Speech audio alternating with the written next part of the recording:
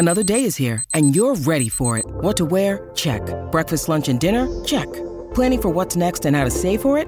That's where Bank of America can help. For your financial to-dos, Bank of America has experts ready to help get you closer to your goals. Get started at one of our local financial centers or 24/7 in our mobile banking app. Find a location near you at bankofamerica.com/talktous. What would you like the power to do? Mobile banking requires downloading the app and is only available for select devices. Message and data rates may apply. Bank of America N.A., member FDIC.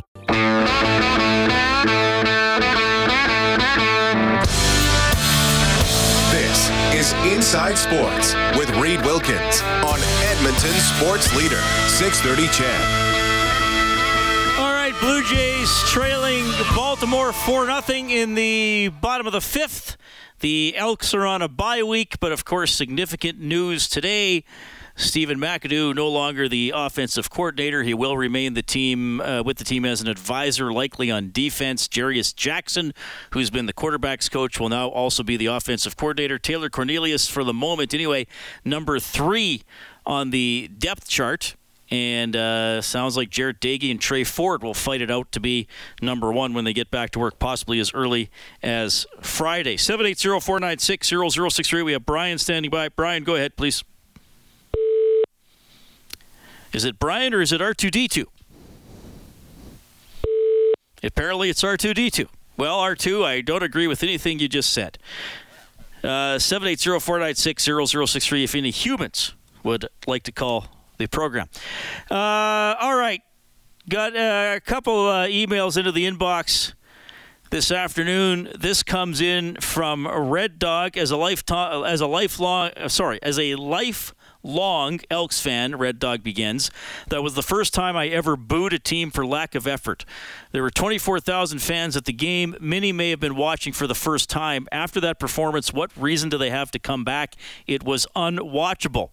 Cornelius may be the most CFL-ready quarterback we have, but he gives the fans zero hope. As a fan, I want to see what we have to look forward to next year, as this year is a write-off. Start the car dealership at quarterback, Red Dog says. In Ford and Dodge, we trust.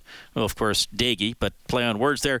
Red Dog concludes by saying, also do whatever it takes to keep Jake Ceresna from wanting out.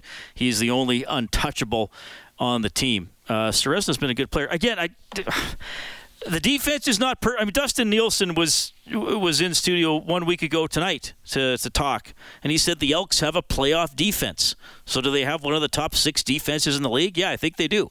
Maybe they're middle of the pack, and maybe the special teams are okay.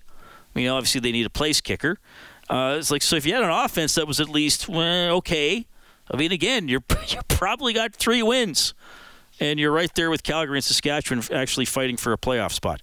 What did they finish with? I believe they finished with 5 sacks. I got all my stats here.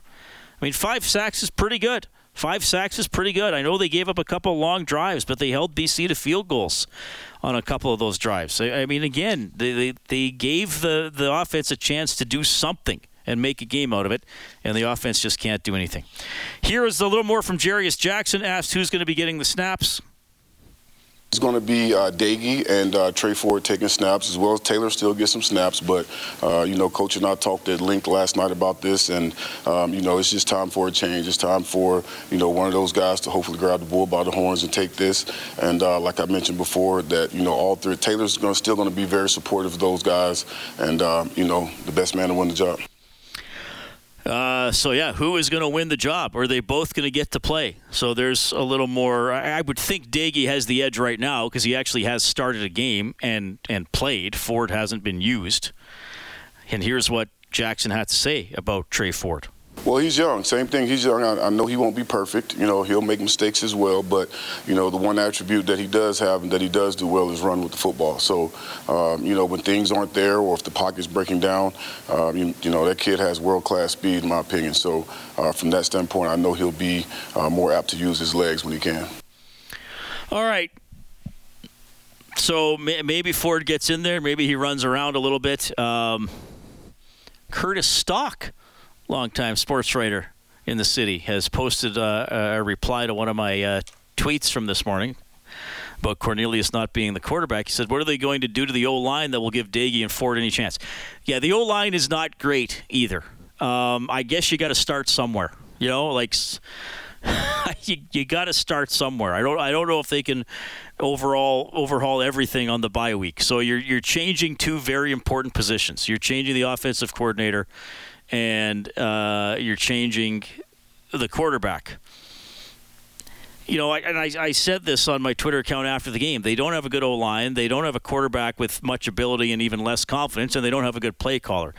You can overcome probably one of those things and be an okay team. I'm not talking about a championship team. Be an okay team. So maybe a little better quarterback play, maybe a little better play calling. Maybe that helps the O-line. Again, we're not talking about a team that we thought was going to win the Grey Cup and is now only 5-3 instead of 6-2 or 7-1. That's not the standard or the expectation we're dealing with. We're talking about scoring a bloody point. Because in a quarter of the games, they haven't done it. Now, BC's very good. BC pounded the snot out of Winnipeg a few weeks ago and won 30-6. They're an excellent team. But again, it's 0 points. It's not getting inside the other team's 40. So I guess you have to. I mean, it's like if you feel tired every day and you think it's from something you eat. Well, you don't change everything you eat all at once. You change one thing and then see if you feel better. I mean, I think that's kind of what we're doing here with the Elks. There are major problems on offense. So change a couple things. Would it be great if they could fix the O-line, Curtis? Yes, absolutely. But I don't know if that can be entirely overhauled in the next 10 days. They play next Thursday. 780-496-0063. Go ahead, Kellen. Text coming in tonight, Reed, for you. We'll start with Pam, who texted in and said, the person who should be fired is Chris Jones. He's 4-22 in the second tenure with the Elks. Well, really, obviously, really poor record. Odell Willis was on the show last week, former CFLer, won the Grey Cup with Jones as his coach and defensive coordinator in 2015, and he said that they were starting from a really bad spot. You can't just make a change halfway through the second year. Odell said, next year if it's still this bad, then maybe something has to be considered. I don't think Chris Jones is going to get fired mid-season. I think after the season, again, if there's no improvement and they don't win a game, you have to look at everything, whether there's the coach's cap or not, though that might be hard to navigate.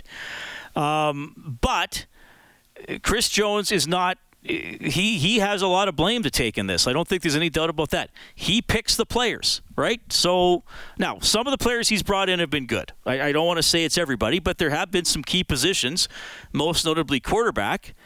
I mean, it doesn't matter what we were talking about with Cornelius late last season. He's still the one that gave him the contract and has kept playing him most of this year. Kicker, again, Dean Faithfull, great story. He isn't reliable to make a kick, and he's supposed to have a big leg, and he's short from 48 yards. To me, if you have a big leg, you shouldn't be short on anything inside of 60. But maybe that's just me. I think you can raise some questions about, has Chris Jones adapted enough over the years? He was successful as a coach in 14 and 15, and even in 17 and 18 in Saskatchewan. The league's different then. Has he changed up enough? I mean, we know he's very loyal to his staff, hiring the same guys over and over again. Now, he is finally moving McAdoo out of there. But, football's a very dynamic, cutthroat sport. And has Chris Jones done enough to indicate that he's staying with the times? I don't know if he has. I think that's an important question to ask as well. We have John on the line. Hi, John. Go ahead. Hi. You have to ask yourself whether Chris Jones is a good talent seeker anymore.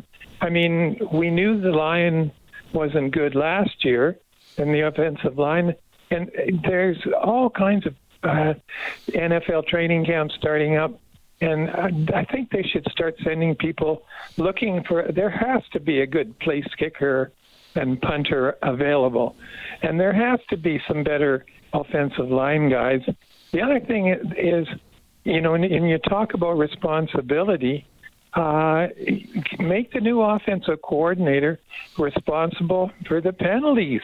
It's just, Chris Jones has had a year and a half to fix that, and there is no there's no punishment for ongoing stupid penalties. And 13 penalties in the last game, more than 160 yards, because a lot of those penalties were on punt returns where it's an automatic 15 yards added on, or the penalties that stop drives, or they make the drives by the opposition keep going. And it's just, as a fan, you just get so frustrated. I'm delighted that we've got a new guy at the offensive line coordinator, and good for him. I predict that it's going to be Trey Jones that wins that position of quarterback, and I can hardly wait to see him. Thanks a lot, Reed. Yeah, thanks, John. I appreciate it. I think he brought up the penalties, which I said I wasn't going to talk about too much, but fair comment. No, most of the penalties in the last game were committed by the defense, at least the ones that ate up a lot of yards. There was the horrifically dumb penalty. I got to find out when it happened here. I got the penalty list. But the Elks got 2 consecutive sacks, and BC was 3rd and 21, and they committed a rough play penalty. Who committed that? I'll get it later. It doesn't matter. I mean, we don't need to blame the guy. Somebody did something stupid running into the long snapper. You can't tee off on the long snapper anymore, and you give them a first down that extends the drive. But yeah, I would, without looking it up, just trying to remember, I would think in most games this season a receiver has run offside by several yards by the time the ball was snapped. So that's frustrating as well, to see something so simple, timing up your run to the line of scrimmage for the snap. I mean, that's something that maybe should happen once or twice a year, not almost every game. Now, if you punish every player that makes a mistake, that's another problem. If you punish every player that makes a mistake and bench him, don't you run out of players after a while? Then, given the number of mistakes that this team has had, that's possibly another question, because there have been a ton of mistakes this year. 780-496-0063. Kellen, go ahead. Doug texts in and says, Reed, it's not that significant of a change. It might have an impact next year or the year after if they make some roster changes. It's unlikely the Elks win a game this year. Thanks from Doug. Well, that's a fair comment. I mean, we'll find out. I mean, look, to be fair, I'm hopeful it's a good change. I think there had to be a change. But I would agree with Doug, at least partially. I can't tell you that this is going to be a good change until we see them play for probably the next 3 games, till we really start to find out. I mean, Winnipeg is the next team. You're an underdog against Winnipeg no matter what. And then you have Hamilton and Ottawa again, who aren't that good. I mean, maybe Ottawa's bubble has burst after those 2 overtime wins. Is Jarius Jackson going to be McAdoo 2.0? Do they have the players to execute the plays, even if there is better play calling? I would think they have the receivers, and if they get Lewis and Arsenault back, that's going to help.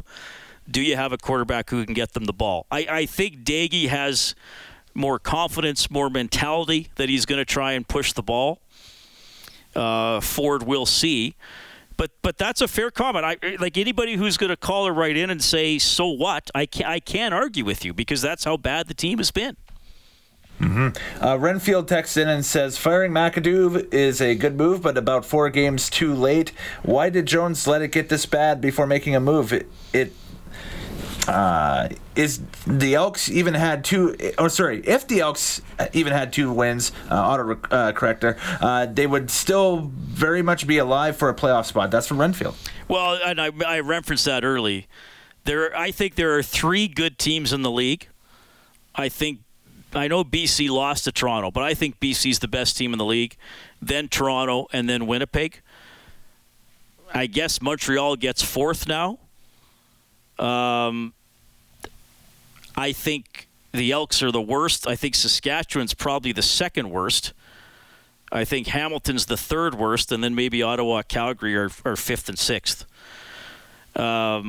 So yeah, that's another frustrating thing. This isn't a year where, like, the 3rd place team in the West might have 11 wins. They might have 7, and the Elks still might not be anywhere near that. Well, they probably won't be anywhere near that by the end of the year. Sorry, Randy?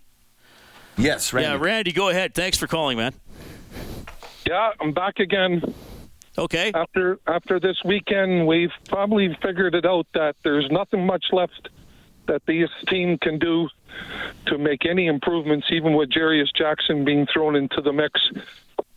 And as Matt Dunnigan had commented over the weekend on TSN, that this is getting to be the point where now the league is in jeopardy, which I've said before. So I'm not sure what else can be done with this team. Quite frankly, it's getting to the point where it's like a piece of paper.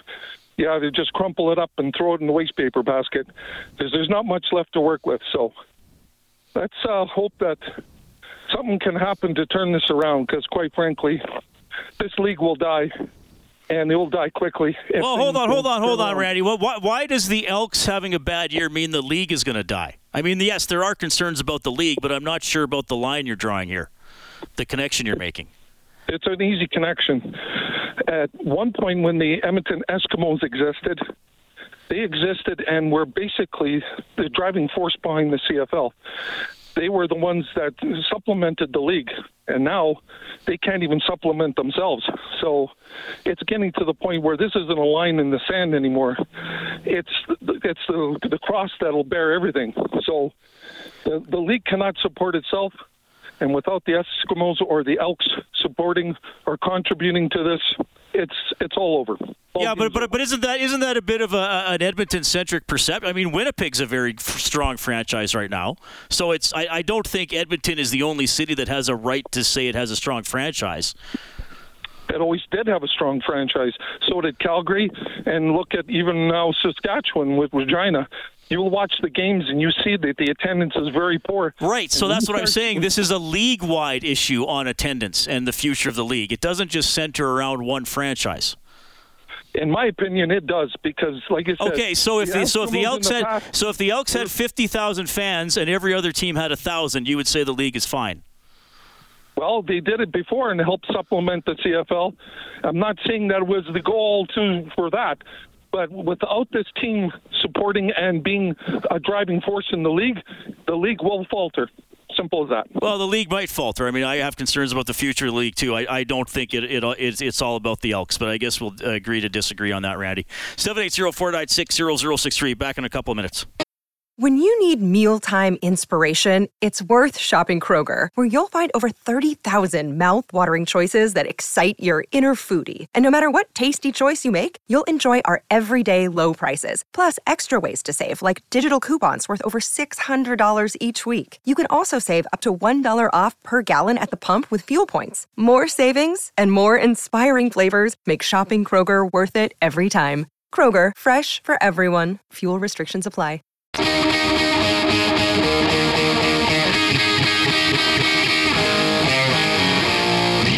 home for all the news and expert opinion. Inside Sports with Reed Wilkins on 630 CHED.